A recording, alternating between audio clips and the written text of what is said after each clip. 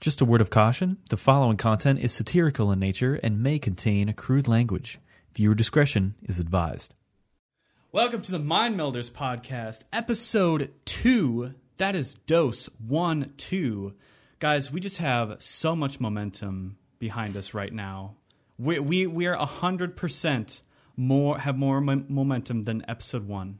We're the fastest sitting ducks that have ever lived. For sure. And this episode is brought to you by Late Stage Capitalism, bringing you the largest change in climate per dollar. That was your simple intro. Code Mind Melders at latestagecapitalism.com. Yeah.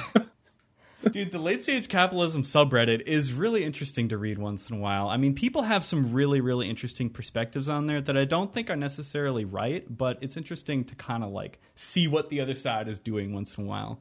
Yeah, it makes me a little sad. Like, it's a little like, man, this is kind of shitty right now, you know? But like, I feel like it's just them like pointing out the flaws.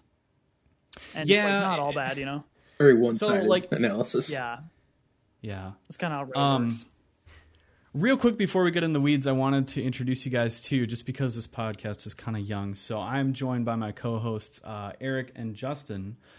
So we are just some dudes that, you know, wanted to record our chat sessions, and I think I've been having a lot of fun. Yeah. I too, yeah, for sure. Yeah. Nice. Also, I think dude is the most apt description of all three of us. We're just dudes. We're just guys. Have you seen that video of there's this guy standing in a stadium, and he's like looking, and he's like real proud, and he turns around to the camera, he goes, "Look at that, just guys being dudes." And it's like such a vibe, dude. I just like love that guy so much. He's just like proud of being man shit, you know? You know, there's so much more meaning behind the word dude. You know, you can convey like so much love in the word dude, but also be like, dude. Yeah. You know? Like it's just like the F word. Yeah. It's so versatile. It's as flexible as a chewed up piece of gum. That's why we use it, baby. I wasn't expecting that. It was a chewed up piece of gum. I don't think anybody has said those words in that order today. You're right. I can confirm, not in my life. My buddies and I, we had this bit for a long... Well, I suppose it's still going, but like for a while we had this bit where like every time we'd say a new sentence, we'd be like, new sentence alert, and then we would like text it in the group chat to make sure we could remember it.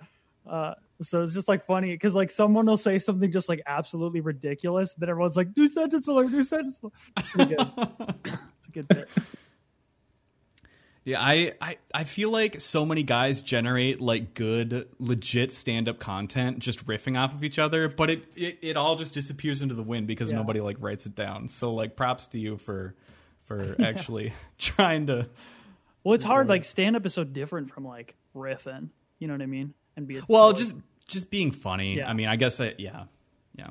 You're totally right though. It is an actual art form. Like it is on my bucket list to do stand up one day, and I've been to enough like amateur comedy clubs where I feel like I wouldn't do terrible, but like also that's what everybody says their first time. So like I don't really know what to expect. I don't know. I mean, I've heard a lot of first time stories from other comedians, and it's either like great or awful. You know what I mean?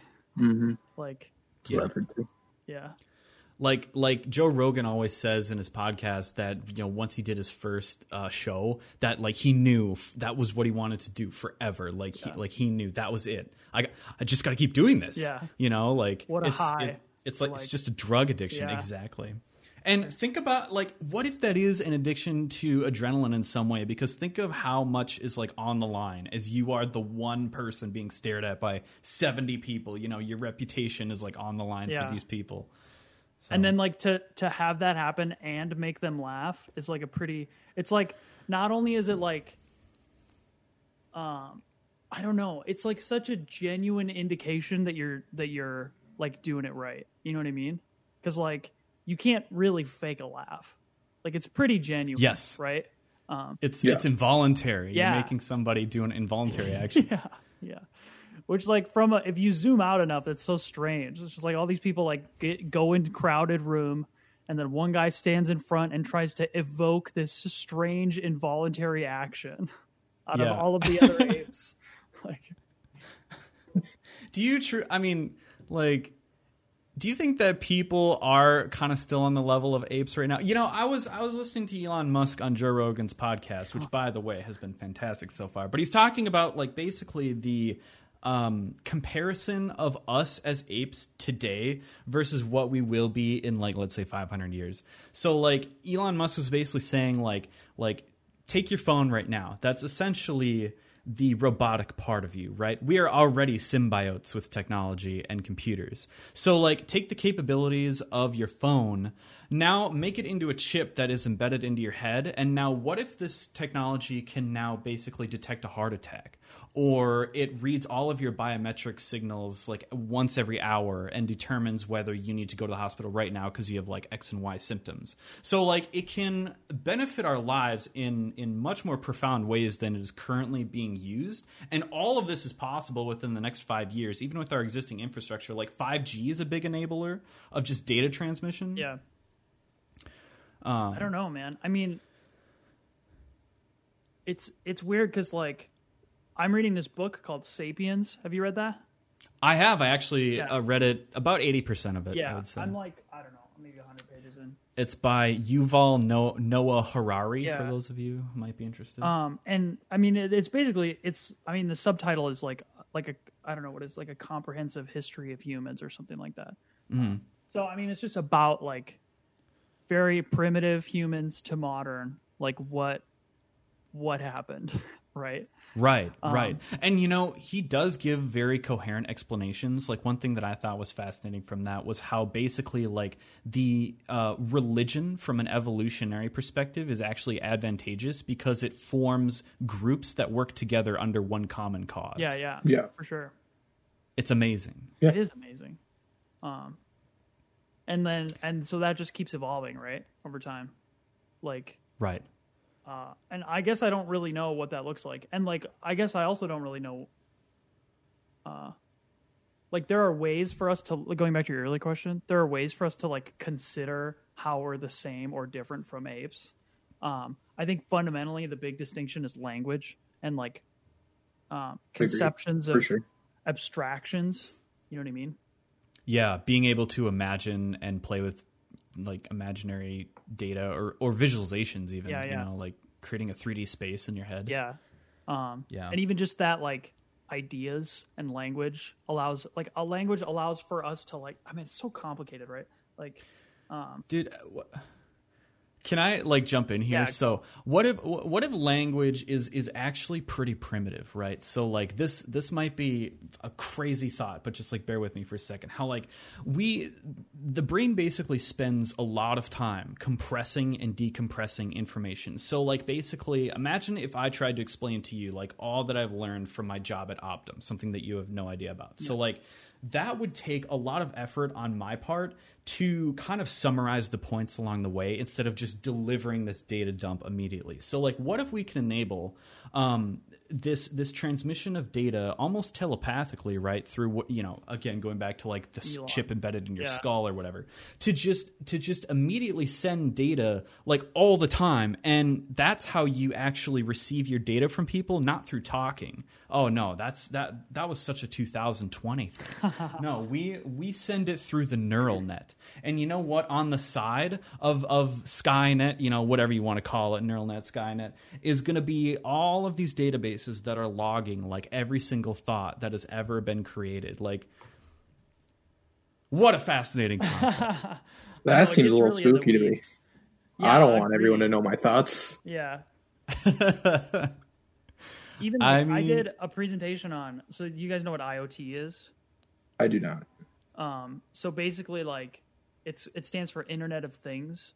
Yep. And it means so like the Eric, can you actually keep your mic closer to you? So like the modern conception of it is or like I guess the most modern like consumer implementation is the smart home, right? So like you have lights that are connected to Wi-Fi.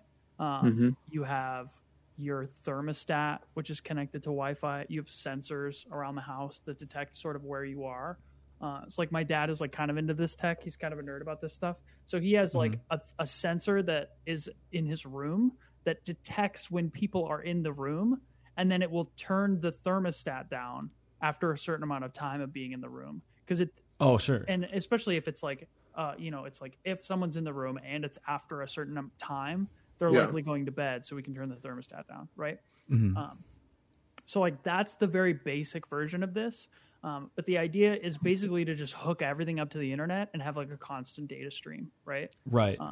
So you're extrapolating like just putting some sensors in a room to almost a society level. Like, okay, what if we can determine that there are more than 3 people at this bus stop? Yeah. Well, that's going to call a bus to come and pick up those people. You know, you'd extrapolate. Yeah. And like, this is also sort of how we think self-driving cars is going to happen. Is if they're all on the internet and talking to each other, then they can kind of navigate in this big space of all the cars. But anyway, that is so fascinating. There's so many ethical questions. Like I did a presentation on like the ethics of this stuff. Like if the government, like the NSA is a big example. They're in trouble for doing the surveillance stuff, right? If they start implementing this type of stuff to like predict and stop crime,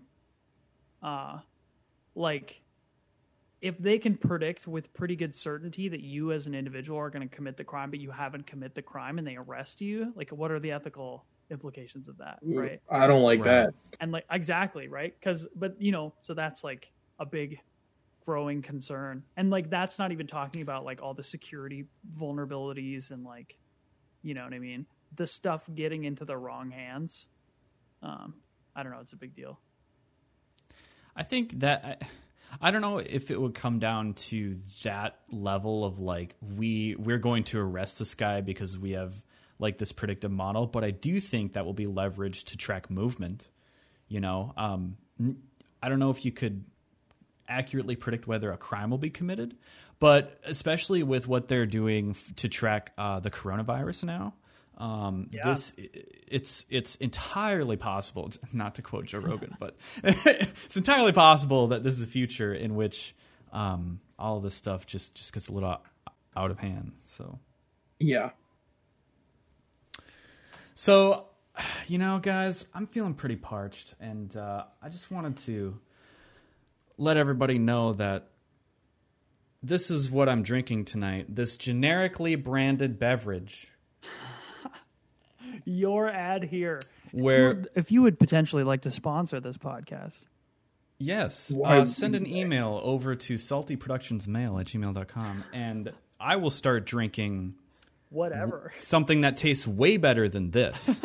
How far this would is you just go generic for a sponsorship, Nathan? How you terrible would be could very this surprised and disappointed. Yeah. Good to know. on a human level, you would be disappointed in me as a person. We have Harvey like Weinstein. I'm in the League of Legends club on campus, and with somehow we like landed a Game Fuel sponsorship, which doesn't mean anything except for that they give us free Game Fuel in exchange for us just advertising it, right? So like, we got all. So they just get an ad cost. Basically, I mean, they just gave us free inventory, right? And then it's like they're not giving us money. So like, but yeah, so we had all this like free Game Fuel all the time. So we'd like give it out and shit. But then it like became this meme where like we did this big like competitive event and like one of the teams was named Mountain Dew Game Fuel or something like that. Oh yeah. And like, yeah, it was good shit. So you can just kind of tell the desperation level of each team. Just like, are we willing to trade in the super awesome cool name, you know, Cloud9 or whatever it is, to just be like Game Fuel. So Eric, how many women were on that team?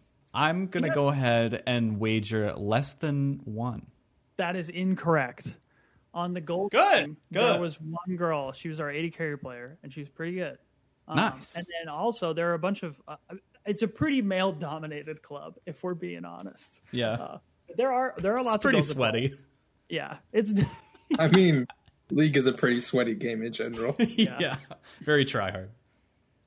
Very sweaty, very male. But I feel like there's some good faces out there that are trying to like You know, like this, like there's, I would say there's probably just as much streamer.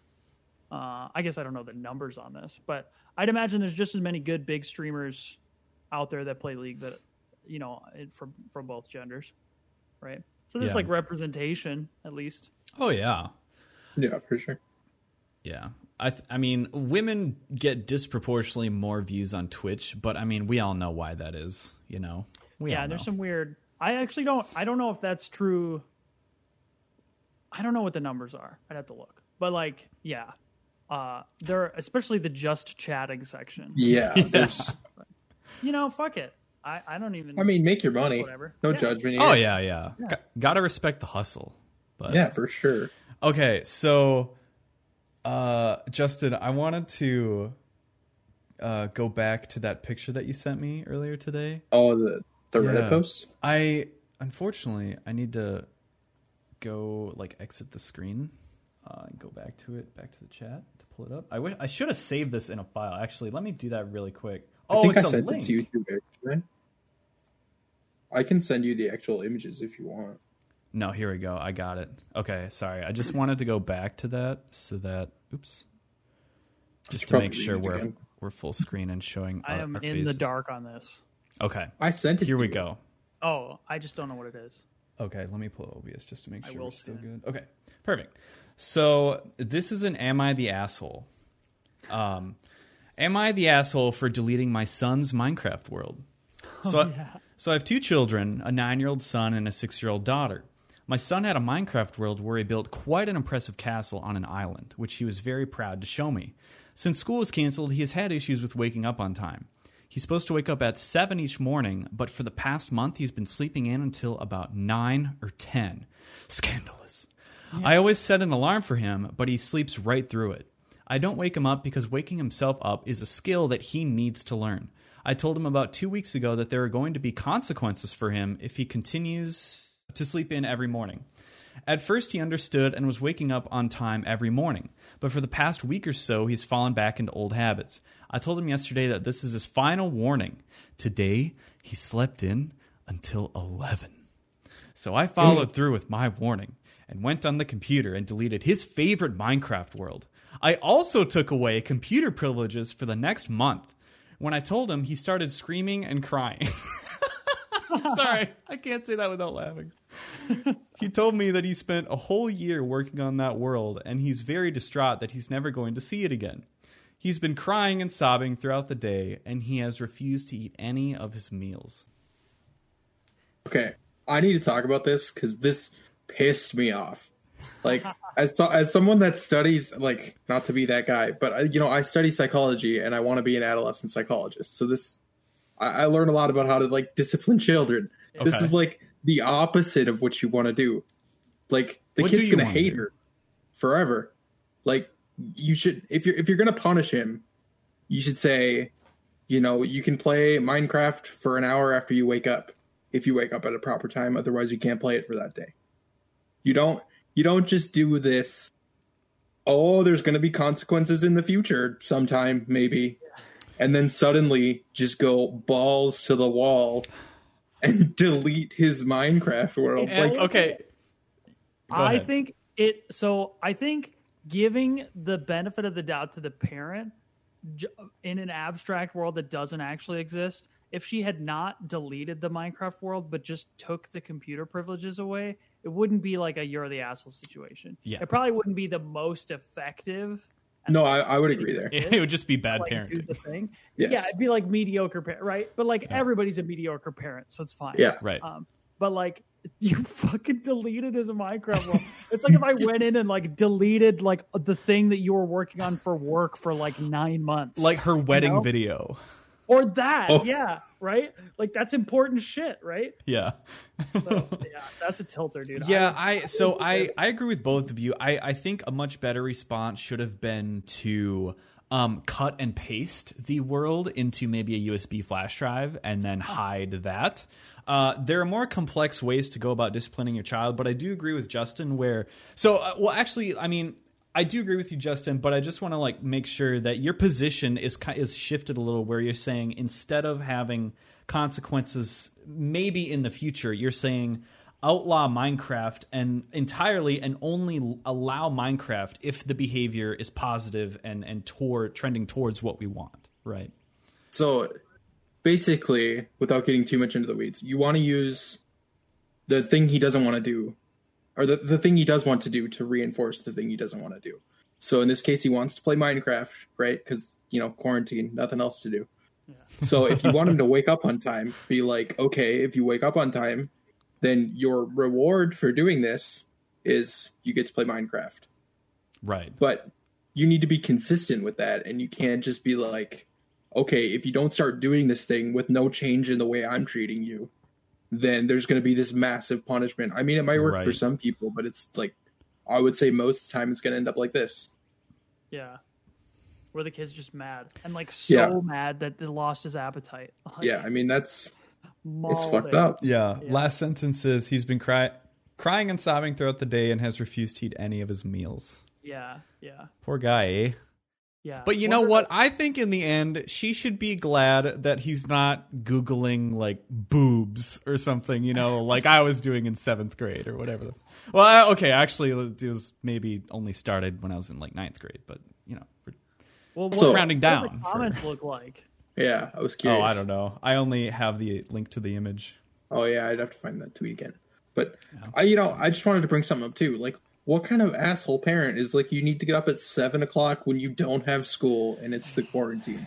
Yeah, I am also with you there. I get being like consistent. Like, I think you should like teach your kid how to have like a routine. You know what I mean? Yeah, like, sure. Do the same thing every day, but it doesn't have to be 7, dude. Yeah. Also, I sort of disagree with that. I mean, I agree with the point in general, but like right now things are just so weird. Like maybe that's how he's coping. Like, just leave the kid alone. Like, that's true. Like, most adults that I know can't do that. Yeah, exactly. So don't expect a 9-year-old to figure it out. Yeah. Take it easy on him. By the way, Eric, can you boost yourself another like 10 points in Windows? Oh. I'm trying to correct it on the fly because I do recognize that there is a difference. Yeah.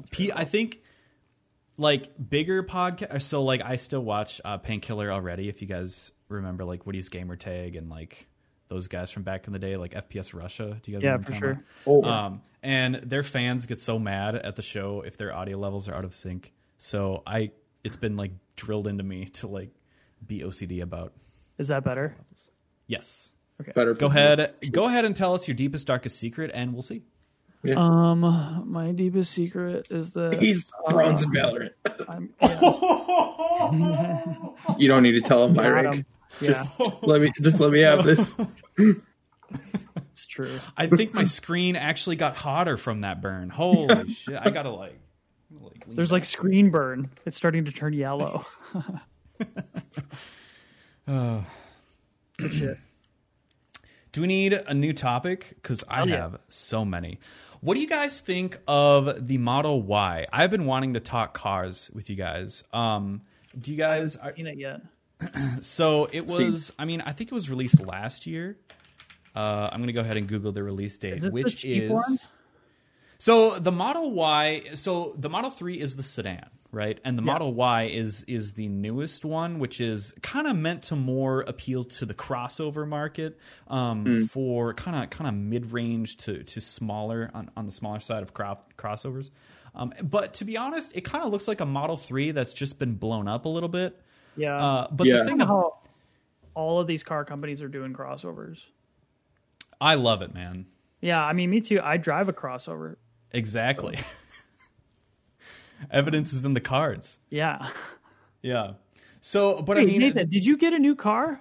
Not yet. I'm saving hard. So, okay, actually here, my list of cars that I'm saving for right now, which honestly are terrible financial decisions, but my car is so old. Well, it's like 10 years old. I feel like, okay, to be fair, I think if you take care and buy a new car, it's not that financially irresponsible.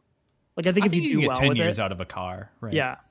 And like, like my loan is a 6-year loan, I think, which isn't that bad. I mean, it's a brand new car. Yeah. And like, I make almost no money, and I could afford it. So Well, I guess I'm not paying for some of the parts that require like insurance and shit, but Yeah, just to fill in the context, what is your car, Erik? it's the Jeep Renegade, Jeep and I got it. Renegade. I got it in 2017. So 17 Jeep Renegade. Yeah, I do like your car, man. You could take that off-roading if you really wanted to. yeah, I definitely don't have the off-road model, but Yeah. I could. Yeah, it's like the I'd be cuter version of like the classic Jeep. I was just thinking that. It's That's totally cute like Jeep. it's totally like a young kid Jeep. You know what I mean? It's like yeah. For sure, definitely. like the You'd younger. expect like a 19-year-old to be driving that. or yeah, something. yeah. Yeah. Yeah. So the models I'm saving up for potentially right now, which are financially kind of daunting, is the Tesla Model Y, Okay. the Ford Mustang Mach-E. Have you guys heard of that one? I have It's Ford's first EV, right? And the thing is, it's going to cost. It's priced at like $52,000 for like the mid-range kind of model or a trim of it. So starting at 45. But because it's Ford's first full EV, they're actually still eligible for the federal tax credit, so it's $7,500 off on your tax return. Yeah, right. Nice. And so I think, oh gosh, I want to get the It number looks right, so sweet. dude. It is. It looks Oh yes. gnarly. And I think it's 0 to 60 is somewhere in the range of like 3 seconds or like No, less Wow. than 4. that's so that's yeah. insanity. I think the range. So the mid-range model. Oh gosh, I feel like I'm shooting from the hip here. But okay, on their website, the rear-wheel drive version gets 300 miles of range, which I think is their lowest tier version. And then it says the Ford GT, which is their full trim level, is a mid 3-second 0 to 60. That's crazy. Wow. So that one, that's coming out, I believe, this fall because it got pushed back because for obviously the coronavirus and everything. Yeah. And then the most likely option, which is more affordable at about $42,000, is the RAV4 Prime, which is Toyota's plug-in hybrid version of the RAV4, which is meant to be kind of the more performance version of their hybrid Prius, which also plugs in. Why? What's the like interest in like hybrid or electric? So it adds a lot of value in a couple areas. So your mileage is better, right? Because you are using basically a battery that can be recharged through engine braking, through some companies actually design it where the engine basically powers a generator, which then generates electricity to flow back into the battery. But then what I really like it for is that it adds a ton of acceleration on the low end because the pound-feet of torque is so is immediate, right? Yeah. So that's why Teslas can get to these ludicrous 0 to 60 speeds. The RAV4 Prime is predicted to do 0 to 60, I think in like 5.5 seconds, which is like pretty good. For comparison, my Ford 500 from 2009, I think is like a 9-second 0 to 60. If that means anything. I'm gonna look up mine. I don't know how much mine is. Yeah, I would recommend going out to your parents' house and just stop on the road and then pull out your phone and like record your 0 to 60. It's 9 seconds. Yeah, It's pretty it's slow. probably like just a regular 2-liter turbo. Yeah. And then the other one that I was thinking of is the let me make sure I get this name right. Is the GLC Mercedes-Benz. What? Yeah. Which is the super luxury version of crossovers. And this, I think, gets like a mid 5-second 0 to 60, but that's just because it's like a 9-speed. It's got a really nice engine in it it's like a 9-speed transmission. So the problem with some of these luxury cars, I feel like they get you on the ads, like the add-ins. You know what I mean? Yeah. Like the options and stuff. True. Because, the base price of this is the same. It's actually cheaper than the Ford one that you Right. talked about. So, but like for example, a panoramic sunroof on their website costs like $1,500, right? But then they'll like jerk you around because you can only have like certain add-ins with like certain paint colors or like in order to have let's just say like a heated steering wheel, you need to add on all of this other like Sirius XM like add-on garbage where it's like I don't need, and that's another $2,000. So it's like, Jesus, man, I just want to buy a car. What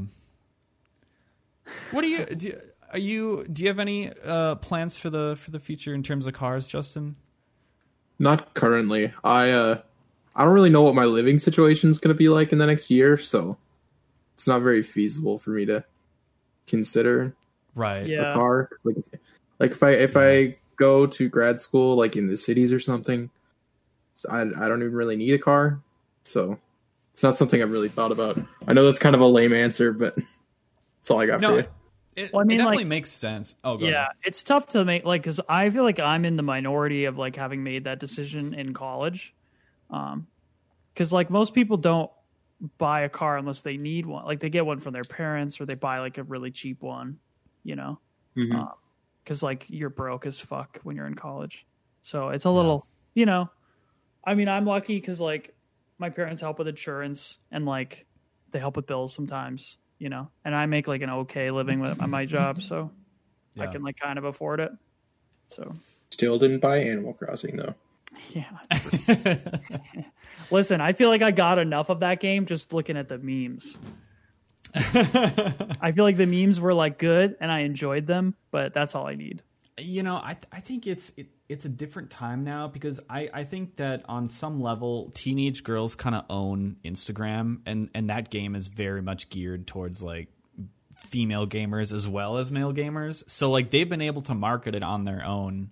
Just posting like their experiences and stuff. Yeah. Yeah. And the TikToks, the tweets. I don't understand TikTok as like, how is this so much better? I'm telling than you, Snapchat? You're officially a boomer. I'm telling you, it's one of the best social media platforms. No. I'm telling you this now. Get out. Make your case. I'm telling you. Okay. You're in a skeptical room. So first of all, they have one of the best predictive and recommendation algorithms. I've heard that. So like once you start using it for a while and you start engaging with the content that you actually like, it will feed you better and better content. And it's way better at that than most other platforms. Just by design, right? I mean, I think they designed it to be like that. Twitter is kind of like that, I think. I don't know how much they do it. YouTube is for sure like that. Like YouTube is like the god of this. Like they're very good at giving you what they think you want, right? So it's really good at that. Second of all, it's like Vine in that there's zero production value. So it's just people fucking off and making jokes. And that there's such an energy to that I just love. It's just like like just people, like kids, regular people, like doing some memes and shit. And like the other thing is it's so built upon like meme trends, right? So like a video will come out and it'll blow up. And then a bunch of other people will do videos like sort of in the same format. It's sort of like the same. It lends itself joke. to the meme format very well. Exactly. It does. Yeah. Yeah. So listen, I think it's it's so easy to consume. And I have laughed harder on TikTok than I laugh like almost anywhere else. Nice. Okay. Well, you're selling me for sure, but Nope. I mean, so like Vine was also a thing back in the day where it doesn't seem as much in the vernacular anymore, and I wonder if something like this might follow that same suit, just because it is kind of such cheap production value. I wonder the lifetime of it, because the problem now is it's actually less monetizable than Vine is, or so it seems. They have. Like, because the music. I think the reason Vine died, I think it's for a couple of reasons. I think it's probably just the way that they're making it is just not built around that. It's kind of hard to convert to. Like if you're a brand, like if you want to be like a Twitch streamer, for example, it's like you're not going to sell your merch from TikTok. You might get a lot of attention on TikTok, but like no one is going to go buy your merch. They might go to your stream and then start watching your stream and then like donate and then buy your merch. But like, it's not going to happen from TikTok. Like it doesn't organically grow like that. There are very few people I think that do that. Like, and they're the biggest of the big stars on TikTok. I think also like going back to Vine, the reason Vine died is because it turned into just all of the famous people getting paid sponsorships to do ads as videos instead of doing real videos. And so I could totally see TikTok turning into that, where like, all of a sudden you're just scrolling and there's no real content. It's just like people doing ads. You know what I mean? But I don't know. We'll see. You never know how long these things last because they move pretty quick, right? Like Vine came and went in like 2 years, I think, right? I don't know how long Vine went. It died so fast. There's got to be like a Google tool that would tell you like search volumes or something. It was 4 years long.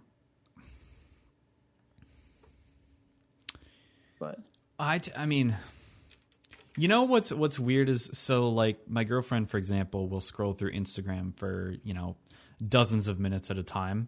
And so like Instagram reminds me of Reddit a lot because it's just kind of like, you scroll down and you keep looking at the thing or the photo or whatever. But Instagram is annoying in that there's like music in almost every video or like thing that you hit. So like almost everything that she scrolls through is a video with music. And it's like, man, if Reddit was that way, I would be driven so crazy. Like this is so clearly, I don't know. It's just doesn't, it's not meant for me. I totally know what you mean. Yeah. I feel like Instagram too is filled with garbage. Like, it's just So like, I have a question. Sorry to interrupt, but I have never used Instagram, so I'm curious. When you say it's filled with garbage, compare it to Twitter for me. Okay, this is great. So Twitter, like the garbage part of Twitter is that it's kind of angry. You know what I mean? Right. It's just people venting. Explanatory. Yeah. And that gets a little annoying. But the reason that Instagram is garbage is because I don't even know how to explain it. It's so like ephemeral. So like one of the things is that comedy, like in the way that memes exist on other social media platforms like Reddit, for example, the way like Reddit does comedy is pretty good. Yeah. Comedy on Instagram is fucking dog trash. It's like 4-year-olds appealing type comedy. It's literally, I can't even explain it. It's like so a slip on a banana peel and this and you Exactly. fell and you're supposed Dismal. to laugh. Oh no. Right? I think it might just be because that stuff's made for kids and like more kids are on Instagram or whatever. But that is a crime, by the way. That little kids are on Instagram.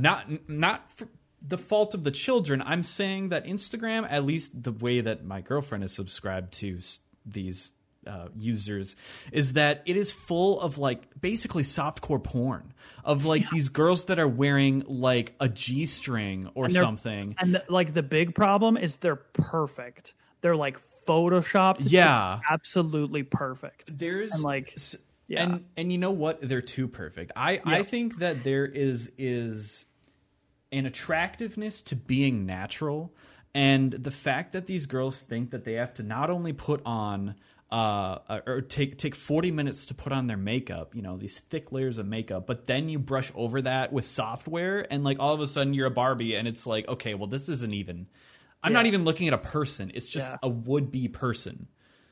And it sucks. It's kind of like, I think like I've never seen this, but I think Bo Burnham made a movie kind of about this. Like, I feel like kids are particularly affected by this, right? Yeah. His movie Eighth Grade is what I'm referring to. Eighth Grade, I have seen that. Yeah, it was and visceral, man. Yeah, and I've never heard it, or seen it, but I've watched a lot of interviews with Bo talking about these ideas, and like it does kind of fuck up people in that age range, because like all of a sudden, like the way he put it is like it's no longer like the hierarchy of the high school, you know what I mean? Or like you have the popular kids, and then you have like, the gamer nerds, the goths, or whatever, or the goths, or whatever it is, right? It's like that, but it's stretched across the scale of like a nobody to extremely famous, right? So like all of a sudden there's a kid in your class who's in 8th grade who has like fucking 500,000 followers on Instagram. Yeah. It's like 500,000 people are a fan of this human being who is in your 8th grade class. and you're a nobody. Like that's the feeling that you get is like, and even if it's not 500,000, like it, the scale is totally different now. It's not that like the popular kids are like hanging out with other popular kids. It's like the popular kids have like thousands of people that like them, and I have like 80, and like half of them are bots. I mean, that would F with some kids' heads, right? Like, how do you get a teacher to actually be an authoritative figure and instill education into somebody who like just wants to make sexy videos or whatever, or whatever it is, whatever it is. Yeah, I don't know. That's a little, I don't know, and I think this is adding to a continuing problem in our society, which is like bringing the sexualization of like anybody, male or female, down to like the younger ages, where like, okay, girls in middle school now are making videos for Instagram that are like way, like their parents should definitely be keeping an eye on that, but they're not, because they have no idea what's going on. Because as a parent, why would you ever, like, you wouldn't know what's going on unless you were like digging in your daughter's phone or whatever. Yeah. But it's just, man, there's the access to illicit material on now is just out of control. I mean, it's I have a question for you, Nathan. You said that they wouldn't know what was going on unless they were digging through their phones, which I agree with. But do you think now, with the access to technology, parents have sort of a duty to do that, to be due diligent? Yes and no. I feel like they need to keep a pulse on it. But like, how do you do that without violating privacy? Which I think you do owe, and without being like overbearing. Right. Yeah. You do owe your child a sense of privacy, unlike the federal government, who will just track our movements. Hi, NSA officer. Yeah. You're looking particularly cute today. No, so I mean, I don't know. That's a tough question, Justin. Did you have any ideas? I think for me, I mean, at least the way I would think about it with my kids would be I would give them the benefit of the doubt with like periodic check-ins, if that makes sense. And then once that trust was broken for whatever reason, it would probably become a little more overbearing for at least a while. Yeah. I mean, that's sort of how my parents did it with me. So maybe I have some bias there, but.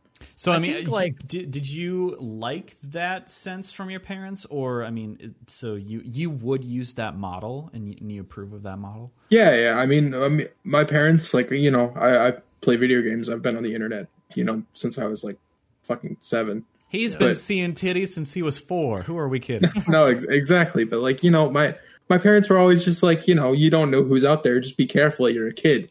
And like that, they were just honest with me. And I think that can really help kids if you like, treat them as an individual rather than some stupid person that needs to be protected.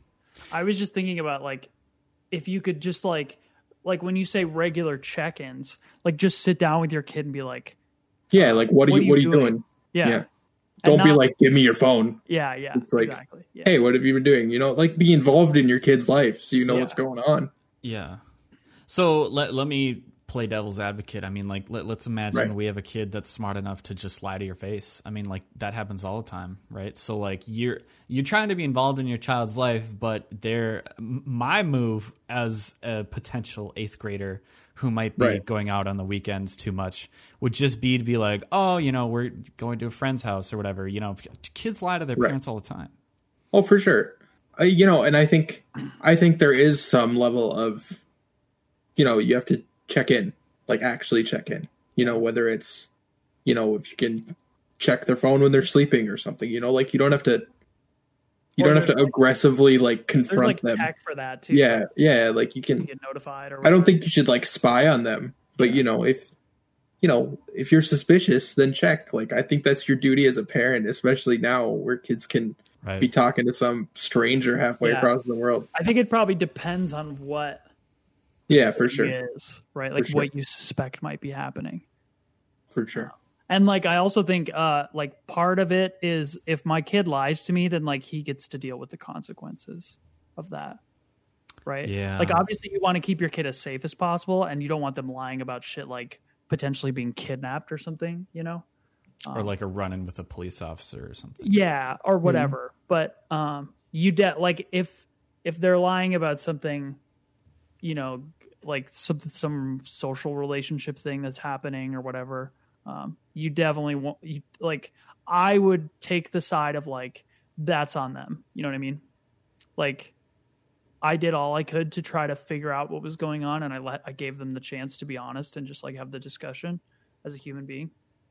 But if they want to lie, then like if there's consequences to that, then that's just life. You know what I mean? Yeah. Yeah. I pretty much agree with that. I think it's important to instill in your kids like a sense of like sometimes shitty things are going to happen. You know, I mean, sometimes you might be the cause of that shitty thing, doing a stupid action, but other times it's out of your control, and really the lesson should be endurance and the ability to adapt. You know, to kind of deal with life as it comes, because you're going to be faced with a lot of challenges, and you have to face them. Like you can't run away from your problems. Yeah, for sure. I think that really starts to, you know, maybe the reason why people crash and burn, or certain people, not everybody obviously, but like kind of entering into college is because they don't have that foundation of like, I need to like get my shit together. I need to like have a job. How am I going to pay rent? You know, they're shielded from all of those concerns. And so like almost being aware of how many problems you could potentially have is a way to like save yourself some agony in the future. Yeah. I agree. Yeah. What do you got for us, Nathan? Dude, Make it spicy. I have so much, so many things. Okay, do you guys want a deep question? Sure. Hit it. Yeah. What would you die for?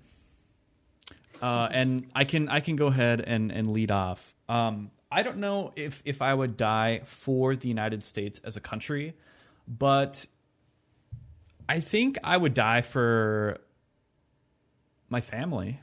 I think I would die for my standard of living. Although that seems a little counterintuitive, right?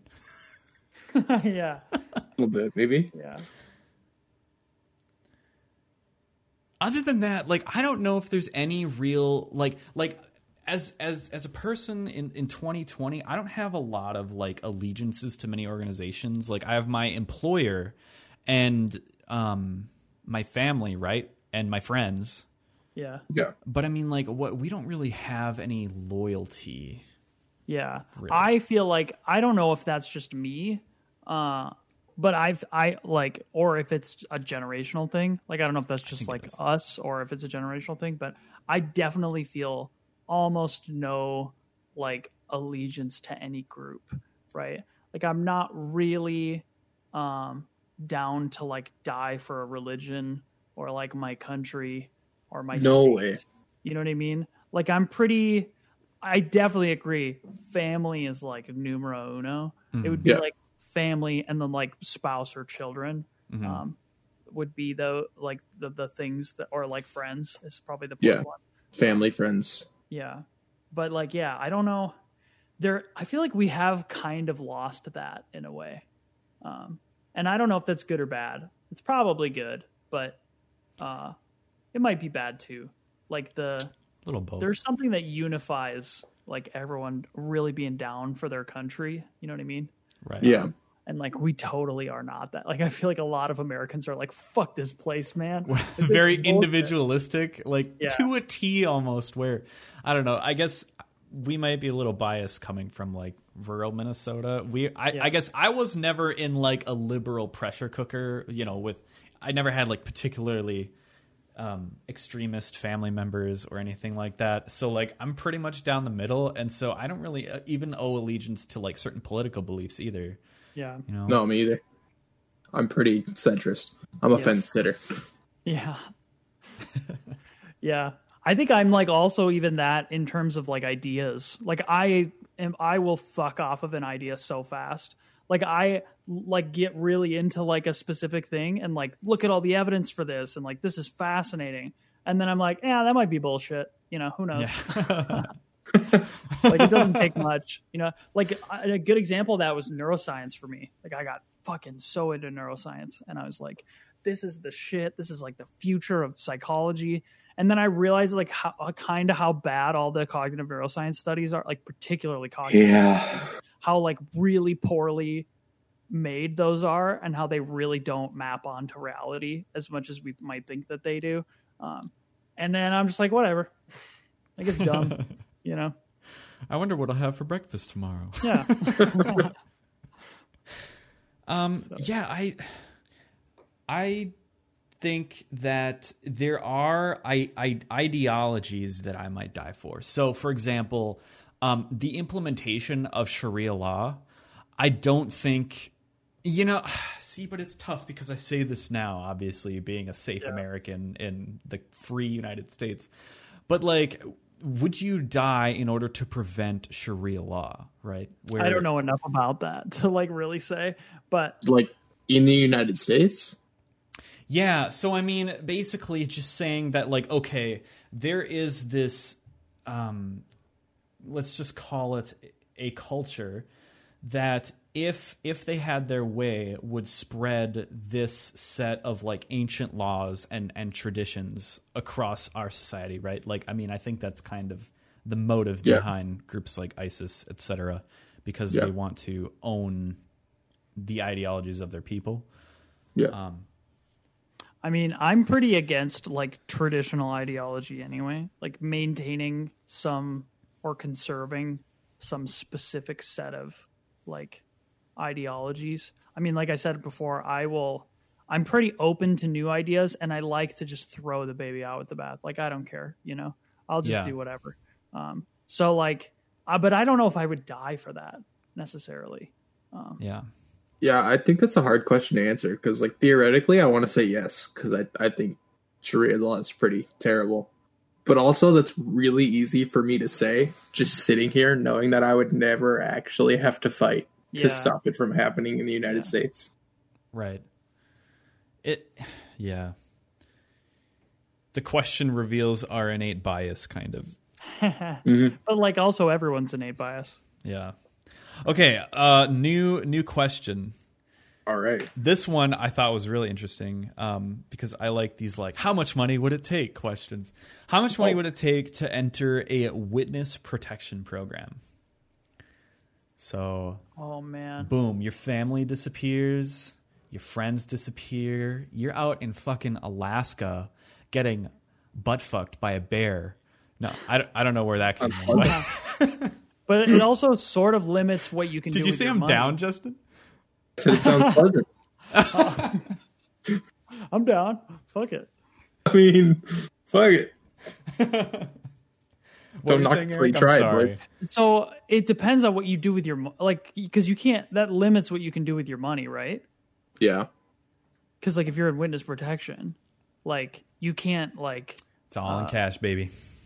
Yeah, but you can't like become like a famous billionaire and like start a big company like Elon. You couldn't be the next Elon because then. I mean, you can just pay someone else to start your big company. You could.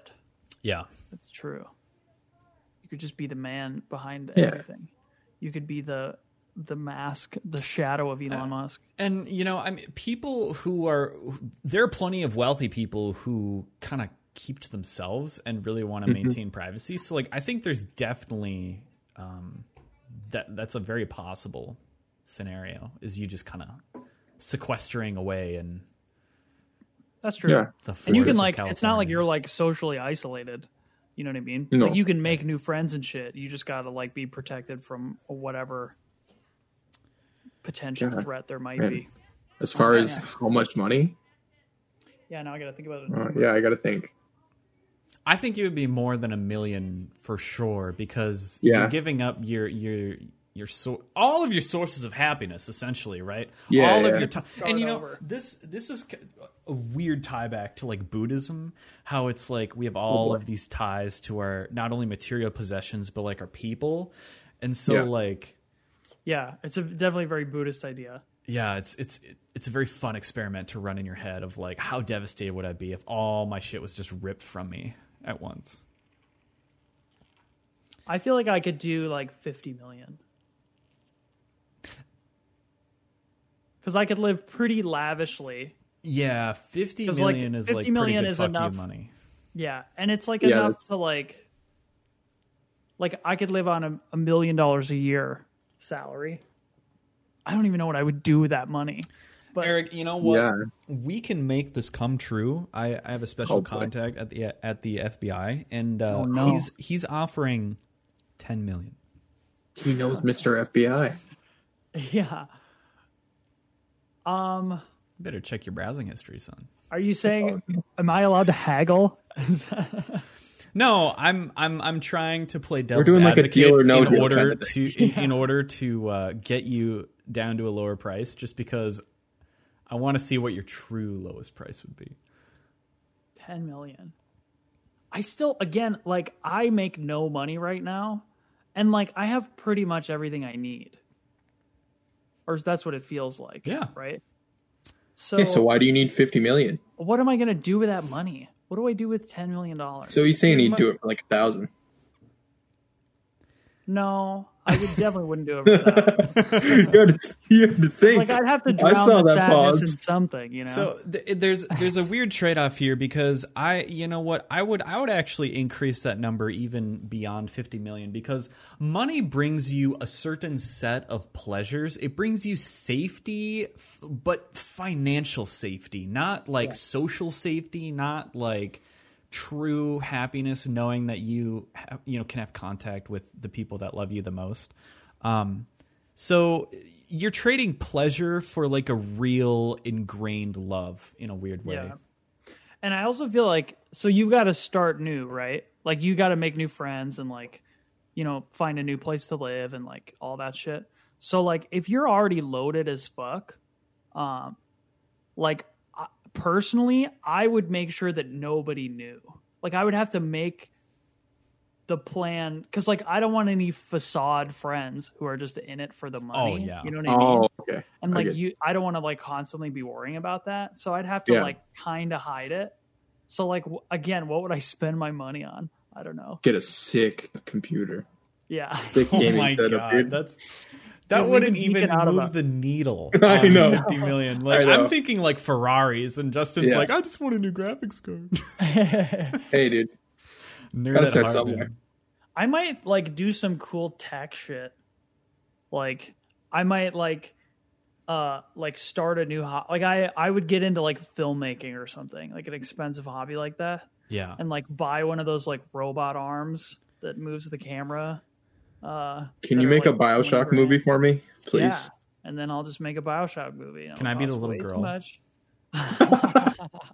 I promise if you put lipstick on me, I'm super I'm just imagining you in like a dainty dress, like a nightgown. just with, like- jacked as fuck, like Yeah. like hair. There's like hair poking through my tights. Or something. You're holding like the little needle thing and like dragging it along, you know? That'd have to be a long needle for me to drag it, like for it to be It's as true. long as me. I could fight Hey. a tiger with that. You could be the Tiger King. Yeah. Have you seen that, Nathan? Yes, I Tiger King? was a big fan. So actually what they did, so perhaps even more interesting than the series itself, was they shot another episode hosted by Joel Hale or something like that. I don't know, whoever leads Community, the protagonist on Community. Oh, okay. And so he actually interviewed like a lot of the characters that were in there to get their reactions on the documentary, and like a lot of them were like, yeah, this documentary is bullshit, here's what it actually was. So like, although the documentary seemed to paint this really obvious picture of like, this guy's clearly on meth because he's got all these missing teeth, they then Yeah. interview him later and he's like, I've never done a single drug in my life, man, like fuck off, like I just got fucked up teeth. So that was fascinating. Have you seen it? That I watched it for sure. I haven't seen that episode, the newer one that they came out with, but I watched I haven't seen it. the newer one either. I binge watched the whole series, I think, in one night. Yeah, you Holy did. crap, dude. And You did. Yeah, I'm pretty sure I did. And it was the most insane thing I've ever seen in my life. It Yeah. just felt like it kept it was like It kept getting weirder, dude. it was like by the end of the first episode, you thought it couldn't get crazier, right? It's like And these then ragtag her group of husband went missing. Yeah, it's like what? Yeah, you wait. can't write this Nathan. shit. Nathan, do you think Carol killed her husband? I think there's a high likelihood. If you put a gun to my head, I would say yes. Okay. I'm pretty much a yes. I'm a definite yes. Especially after when she was like, if you wanted a tiger to eat a person, you just put sardine oil on their shoes. Yeah. And I was like, wait a minute. Like, check out this pamphlet that I made on how you can get rid of a body. Exactly. Yeah. It's really as simple as 1, 2, 3, and it's like, well, you can't. So I mean, we know from Breaking Bad, of course, that you can dissolve a body in acid. Yeah. But why even go to those lengths when you have a meat processing machine? You actually have 24 meat processing machines right on your property. Yeah. Who are hungry. And you know what? Yeah. Just don't feed them like a true piece of shit. And yeah. Problem solved. Problem solved. No more husband. Lots of money. I think the best character in that show was either the head zookeeper guy who had like the long blonde hair. I don't remember his name. But like he seemed to genuinely love the tigers, and even when he did have to put down a tiger, he seemed genuinely not bashful is not the word I'm looking for, but like sorrowful. Is that a word? Yeah. Like emotional at the He very was least. emotional. Yeah, like Yeah, he like he cared. cared. And then the other guy who was like the manager of the zoo, I think his name was like Greg. I don't remember, but I'm not going to look it up. But he was like the normal guy. I think that lost his legs. The guy that lost his legs. Yeah. Oh, He seemed yeah. like a good guy. I like the campaign manager. I felt so bad for him. He seemed like just such a normal dude. The political campaign manager. Yeah. He's just a dude. His follow-up video, actually, like, he seems like he's stoned the entire interview, but he's not. He's perfectly sober. He literally says in the interview, he's like, I ain't done a fucking drug in my entire life, and and in that like hick accent. But like, it's not that he's not high at the moment, but he just naturally speaks that slowly, and he sounds like he's just out of it. I love they have like a scene where he vapes. Yeah, the first scene where you meet him, he's just and he like coughs.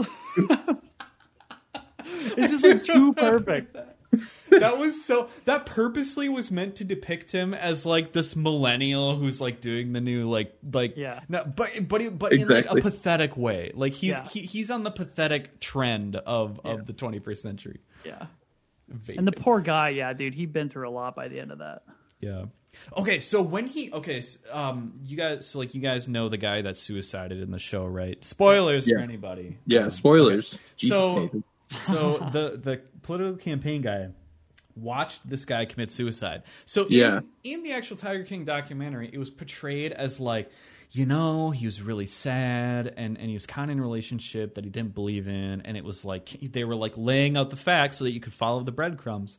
Yeah. But then when they interviewed the guy in the last episode, they asked him like, and you were the one who saw him shoot himself, right? And he kind of described what he saw in that moment, and it turns out that the guy was just being an idiot, and he was like, check out this pistol that so-and-so gave me.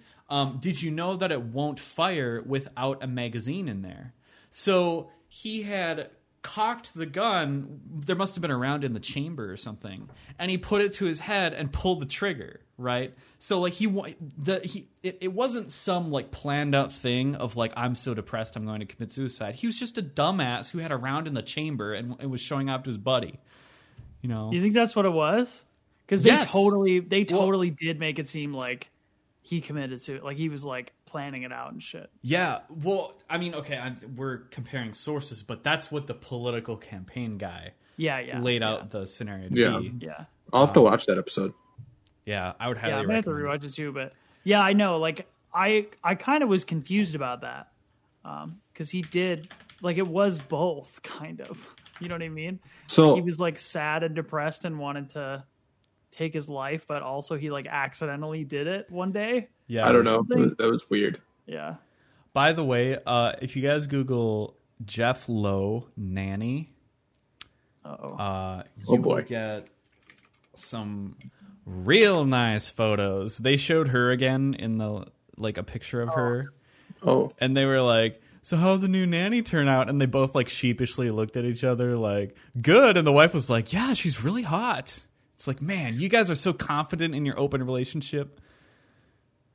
Yeah, which I think is what it is. So, speaking of relationships, can we talk about the fact that Joe got 2 straight men to fall in love with him? Yeah. Do you guys remember the footage of the actual wedding? I thought that looked so awkward. It was pretty trashy. Yeah. And the way that it happened, it was awkward. So it was, you know, the pastor or whoever was marrying them was like, here we are here in a very atypical wedding, and then like yada yada yada. You may kiss the grooms, and so it wasn't like, oh, let's all share a kiss together. It was, no, Joe kisses this guy and then he kisses this guy, very obviously being centered around Joe. So exotic. Yeah, dude, his whole weird, vibe is so like narcissistic. Like, it is really quite the sight to see. Like, he really was just like, how do I get as much attention as possible throughout? I actually tried to be president, guys. Yeah. Like, unironically.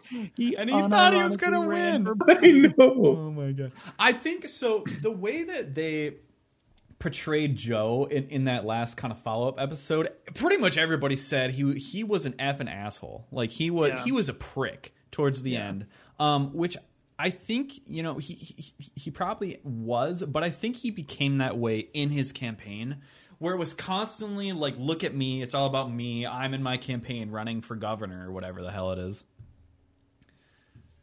So I don't know. On some level, I feel kind of bad for Joe. Like, I feel kind of bad for all of them, to be honest. I mean, like, it's fun to sit here and be like, wow, that was wild. But also, like, a lot of those people seem to have some deep-seated issues. Yeah.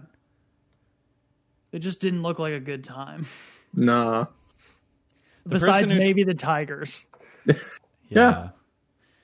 The person who seemed to be the happiest was honestly the girl or guy that lost an arm. Yeah. I think she identifies as a he.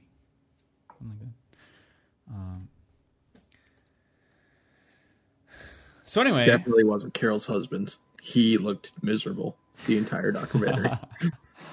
I love the photo of like her and him, and he's like in a tiger costume, like kneeling, and she's him on a leash. Yeah, that's like the most.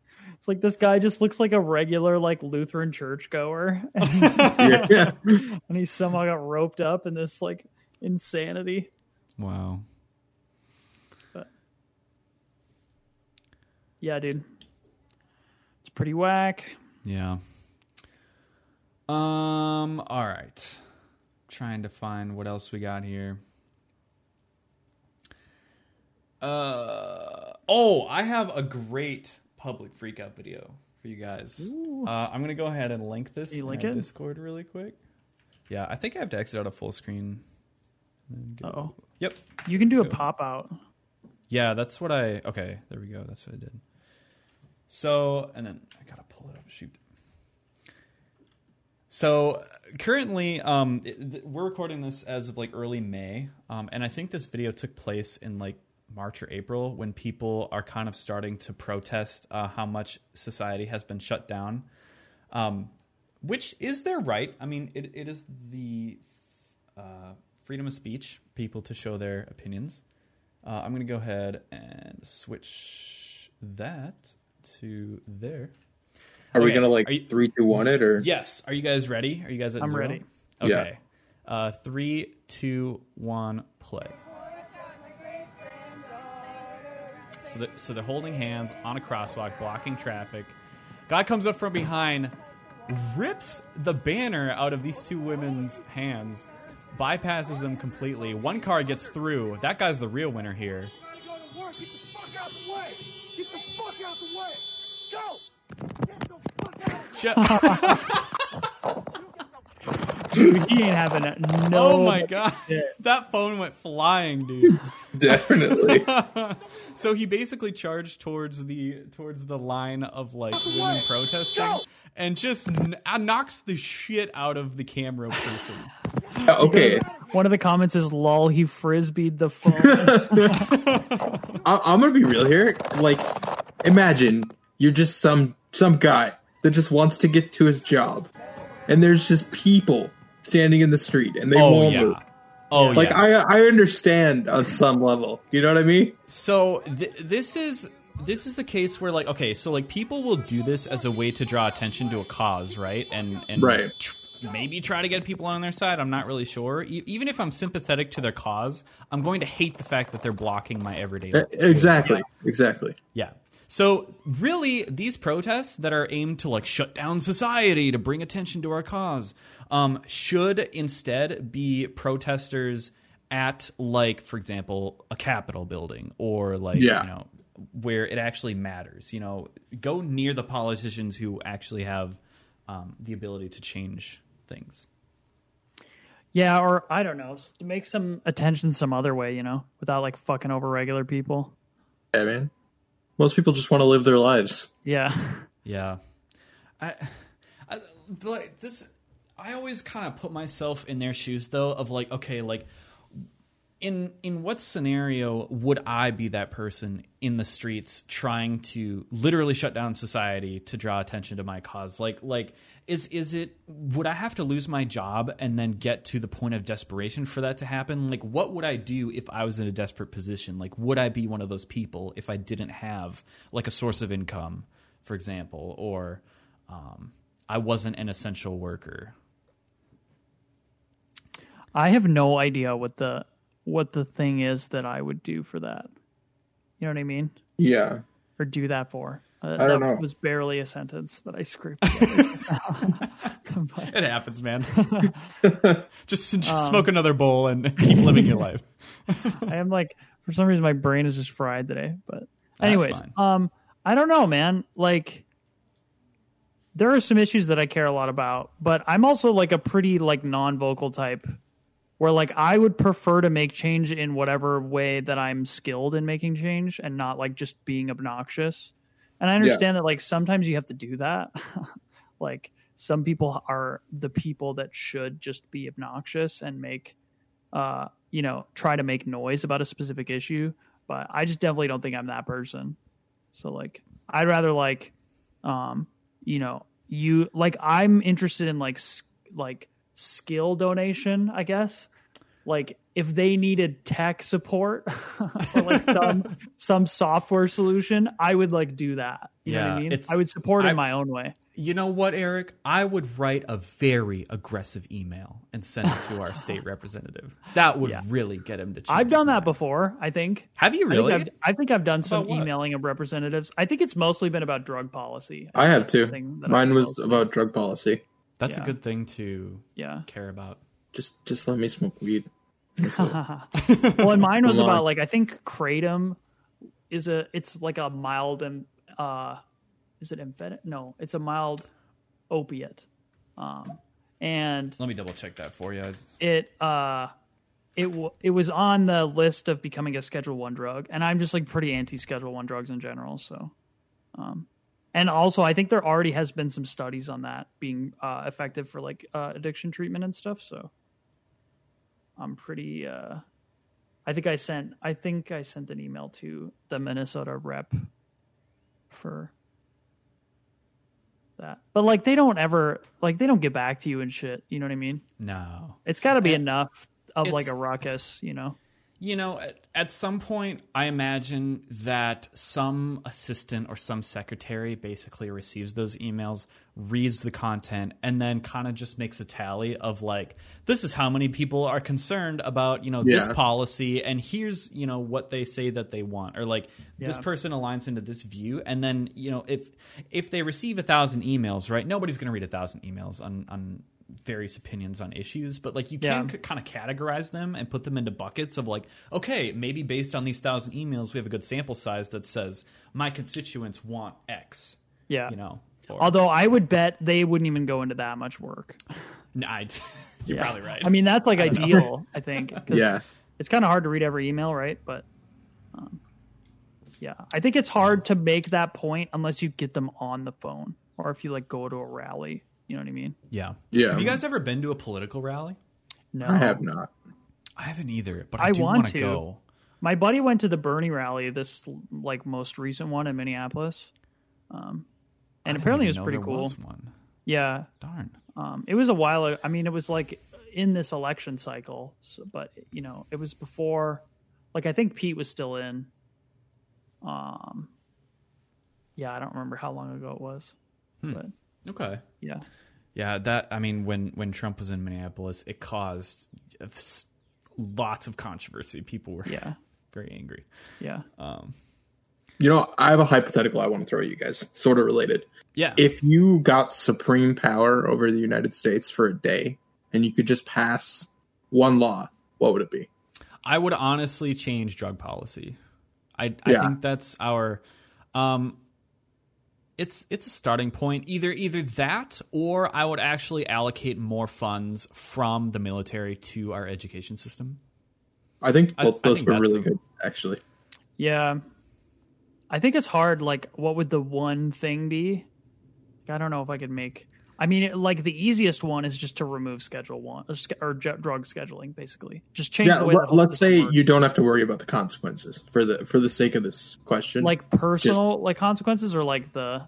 there can be arguably some fallout from removing Schedule 1 drugs. But let's say you don't have to go into the nitty-gritty. You could just be like, it's going to work the way I would ideally like it to work. And so from that perspective, I think I might actually, if that's the case, I might do the education system.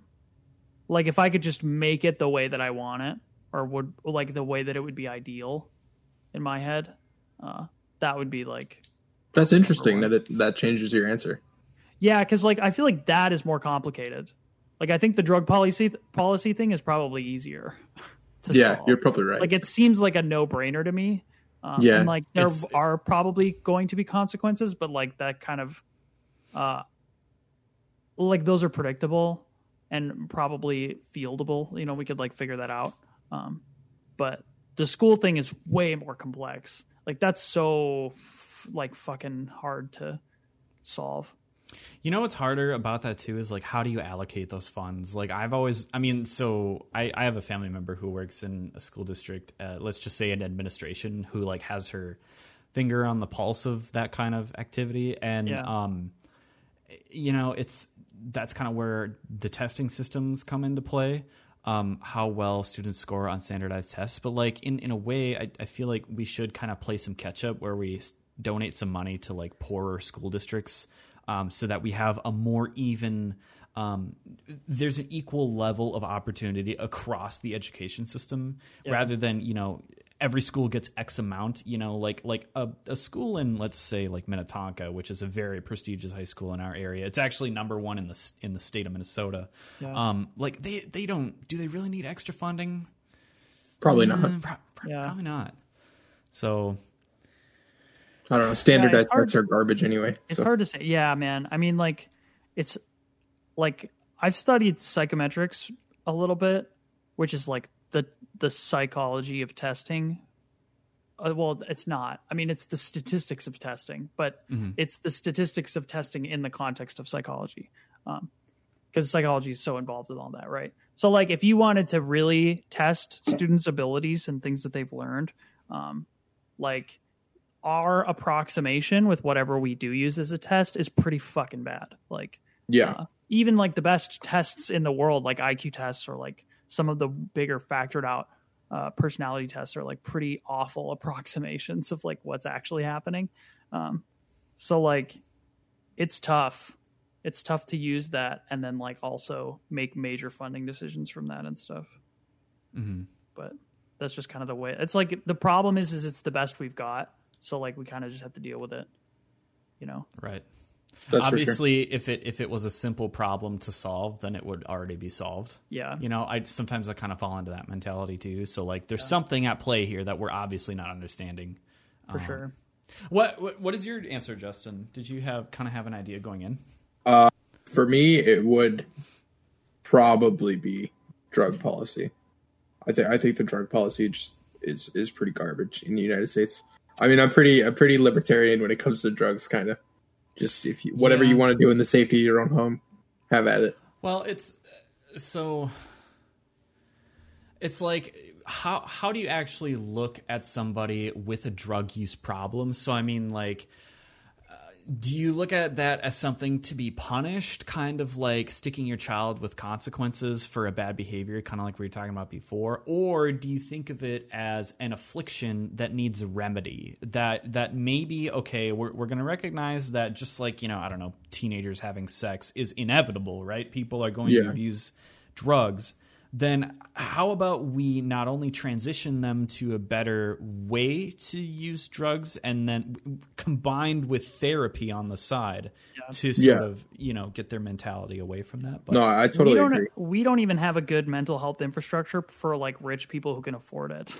No. So like it's hard to make those that would be super ideal. But like we barely have the resources now. Yeah, so which kind of sucks. Have a little bit of insight on this topic because of I suppose you work in this job. Yeah, so there is a decent amount of basically centers that treat various levels of care for people with behavioral disorders, but our network is vastly below what it should be in theory. So like basically right now there is I don't want to give away too much of like where I work, but like there's a big shift in the behavioral health space to telemedicine, basically. Yep. So like, I helped some people. I helped some people write grants for stuff like that. Oh, really? Like at my job. So like I've been involved with a lot of people who are doing that kind of work at the place that I work as well. So interesting. I think it's pretty up and I mean, especially now with COVID, right? Like it's when people can't even leave now. Yeah. But yeah, it's for sure, man. I mean, it's hard enough as a depressed person to figure out how to get a therapist or even recognize that there's a problem, you know, for sure, that right? needs to be medicated or something. I don't know. And like, there's so many steps where you could just fall through, right? Like you have to make sure that your insurance covers it. And then you have to find a good therapist that suits you. And then you have to get up and leave your house like once a week or once every 2 weeks or once a month and like do the thing. So it's like hard, you know? And there's other things that we track too, like, you know, medication adherence. People who with severe like mood disorders, you know, their adherence to meds is very important. So like kind of as you were saying, so like checking in with your therapist might be a lot easier if you can just press a couple buttons and they can say, you know, have you been sticking with your meds? And like really realizing that there is somewhere out there that like does care about you. Even, you know, like you might be a member in this organization that serves hundreds of thousands of members, but like the fact that there's someone there that does care about you can seem very comforting. I would imagine. I think like I've heard therapists talk about, like, I think I listened to a podcast with one and she said like one of the the common complaints she gets is like, well, this is your job. Like you don't actually care about me. And she said that her response to that every time is that, the reason that you pay me is so that you don't have to deal with all my shit. Right? That's the exchange. Because normally if you care about someone, like if it's your family member or like if it's your friend, like you exchange that, right? Like you talk about your shit and I like help you. And then like I talk about my shit and then you like help me. right? Oh, okay. So like Yeah. her point is like the reason that you pay me is so that I can keep all my stuff to myself. But that doesn't invalidate the care that I have for you as a human being, and as like a friend. And Right. you know what I mean? So That's I did interesting. I did want to bring up this is anecdotal, of course, but a lot of the people that I've talked to about telehealth, the biggest problem from the therapist side is building that connection. Like to provide proper care for someone, you do need that sense of connection, and it can be really hard to do if it's like with video. It's obviously easier because you can see the person's reaction, and that's a lot of what builds. But this even- person genuinely cares about me, but like through text and stuff, it can just get a little murky. So there's that to consider. Is all I'm trying to say. Yeah. And even with the video, it's like not the same as being. Oh yeah, alone with it's someone. different for sure. So, Yeah. but it's cool. I mean, it's interesting that we can even do that now with the tech we have. Yeah. Yeah. So one of the things that has been done in the behavioral health space too is that like we can target a certain population that's above. Usually, it's like above a certain age level. It's people that need like extra kind of care and like walking through their symptoms and stuff. But we will actually like give them an iPad, and then they can like. So like every day they log into the app and like check a bunch of boxes of like how are you feeling, have you been taking your meds, have you had thoughts of suicide, and like all this stuff. So like assuming that they stick with that program, not only do we develop that data in order to like better treat people to kind of like get at the core of what's causing their illness, but like it's a way for us to preemptively reach out to them and say, like, let's prevent a hospital visit by, making sure you're adhering to your medication and all this other stuff. Yeah. So, yeah, man, it's weird. We both, so Erik and I, we both worked at the same organization that dealt with behavioral issues. So it's interesting to have a perspective working in like, this large corporation that dealing with behavioral disorders, and also having personally seen the kind of episodes that really make you realize why these people need to be like aggressively cared for and like kind of treated. 'Cause like there were certain people that were like assaulted at the place where we worked from people who might have been particularly angry that day or yeah. And like to be fair, this is people with mental disabilities. Right? Yeah, like it's not like they're not really aware of what they're doing. Yeah, it's tough to say, right? And it's complex. But yeah, it is it's so complex, man.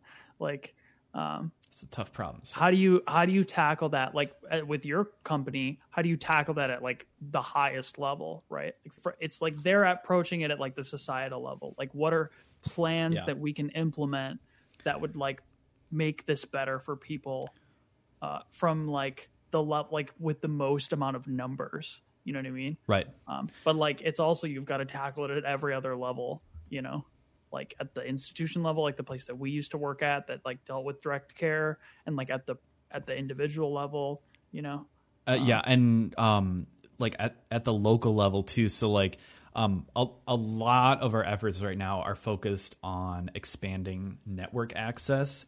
That's a huge thing because like, you can have this plan, but whether the plan provides for like behavioral services is always kind of in question. Or I mean like, so that's not necessarily true. I should retract that. But basically it's just making sure that like people do have access, particularly in rural areas. Yeah. Yeah. No, that's another big thing too. I mean, that's like one of the things that the people that I worked with talked about with the telehealth thing. Yeah, So that's great for telehealth. This is like huge for rural people who like do not have access to therapy, sure. like even in like within 30 miles or 60 miles even. Like, there's some places real far away that don't have those resources. So from a psychology perspective, Justin, I mean, like, there's plenty of job opportunities out there, specifically in, like, if you took somebody like in, how do you pronounce it? Aetna is like another big insurer. Basically, anybody who provides like behavioral services, there's lots of job opportunities, and they make pretty good money. I mean, like if you have like a master's level or something like that, I mean, you start at low 100s, 100K if you you can make decent money. I mean, they're in demand too, especially in Minnesota, from my understanding, because like you were saying, our mental health infrastructure is pretty poor right now. Yeah, I'm just glad I'm like a regular person sometimes. Like for all of our complaints, like I always kind of take stock of the fact that like I have my health. Yeah. And that makes me comfortable in my skin. To be grateful and just be like, I'm doing well, I will say though, there might be some bias in this statement, but I think everyone could benefit from some therapy. Not the intensive therapy you guys were talking about, but like just going to talk to somebody. Yeah. I think that could be good for anybody. For sure. Because like a lot of it is like just problem solving, right? Yeah, you're organizing, you're treating the counselor like a sounding board, essentially. Yeah. And you're just like, I have this issue in my life that I need help solving. Mm-hmm. Right. So, do you guys have any other topics? I think we got time for maybe like one more before we wrap. Is there anything burning that you need to tell? I came absolutely not at all prepared for this. Yeah, I apologize. We can wrap right now. That's my fine week was too. pretty. That's okay. I mean, it's whatever. You got jam. another one you want to throw in there at the last minute? I mean, I don't have anything particularly burning. But maybe I will be later, if you know what I mean. Hey. All right, we got to wrap there. That was good. That was some natural flow. Nice. All right, guys. Well, that was Mind Melders Podcast, Episode 2. Hopefully you enjoyed the video. If you did, feel free to leave a rating and feel free to check out our other content. Check out Episode 1. Check out Episode 3, if such a thing will exist in the future.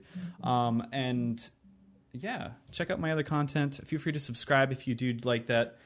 And, here's where we'll wrap. So, thank you all for watching. Peace.